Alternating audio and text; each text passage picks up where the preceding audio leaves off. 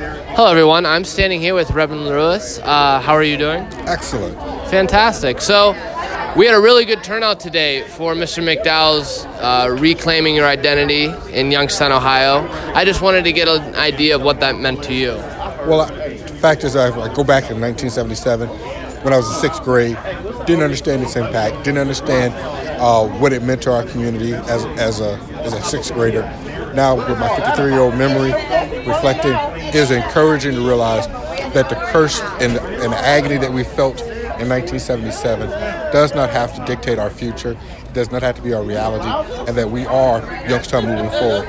I was emboldened by hearing Derek sharing the fact that nothing and no one will be able to steal or take his passion and his drive, even through the pain of losing his own brother that brought him back here.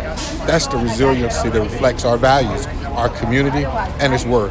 And I'm encouraged to know that next year this time we return, we can not only celebrate, but we'll also have measurable growth as we start to see Youngstown moving forward.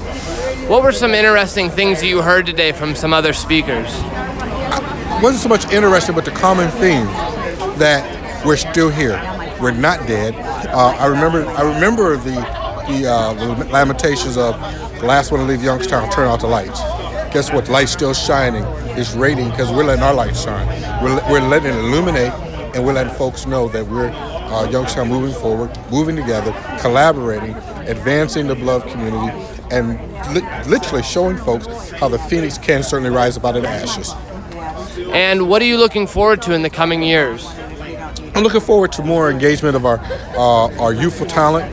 That's one of the things that's really emboldening me, is to see young minds, young talents actually being engaged, finding their voice, finding their place, and not waiting for someone to tell them or give them permission to move on their dreams and visions, but actually activating them in such a way that it is actually moving us even faster toward the goals which we're trying to achieve.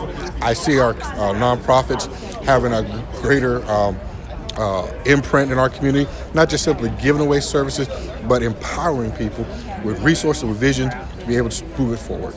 Awesome. I really appreciate it, Reverend Lewis. Thank you so much. My pleasure. Thank you.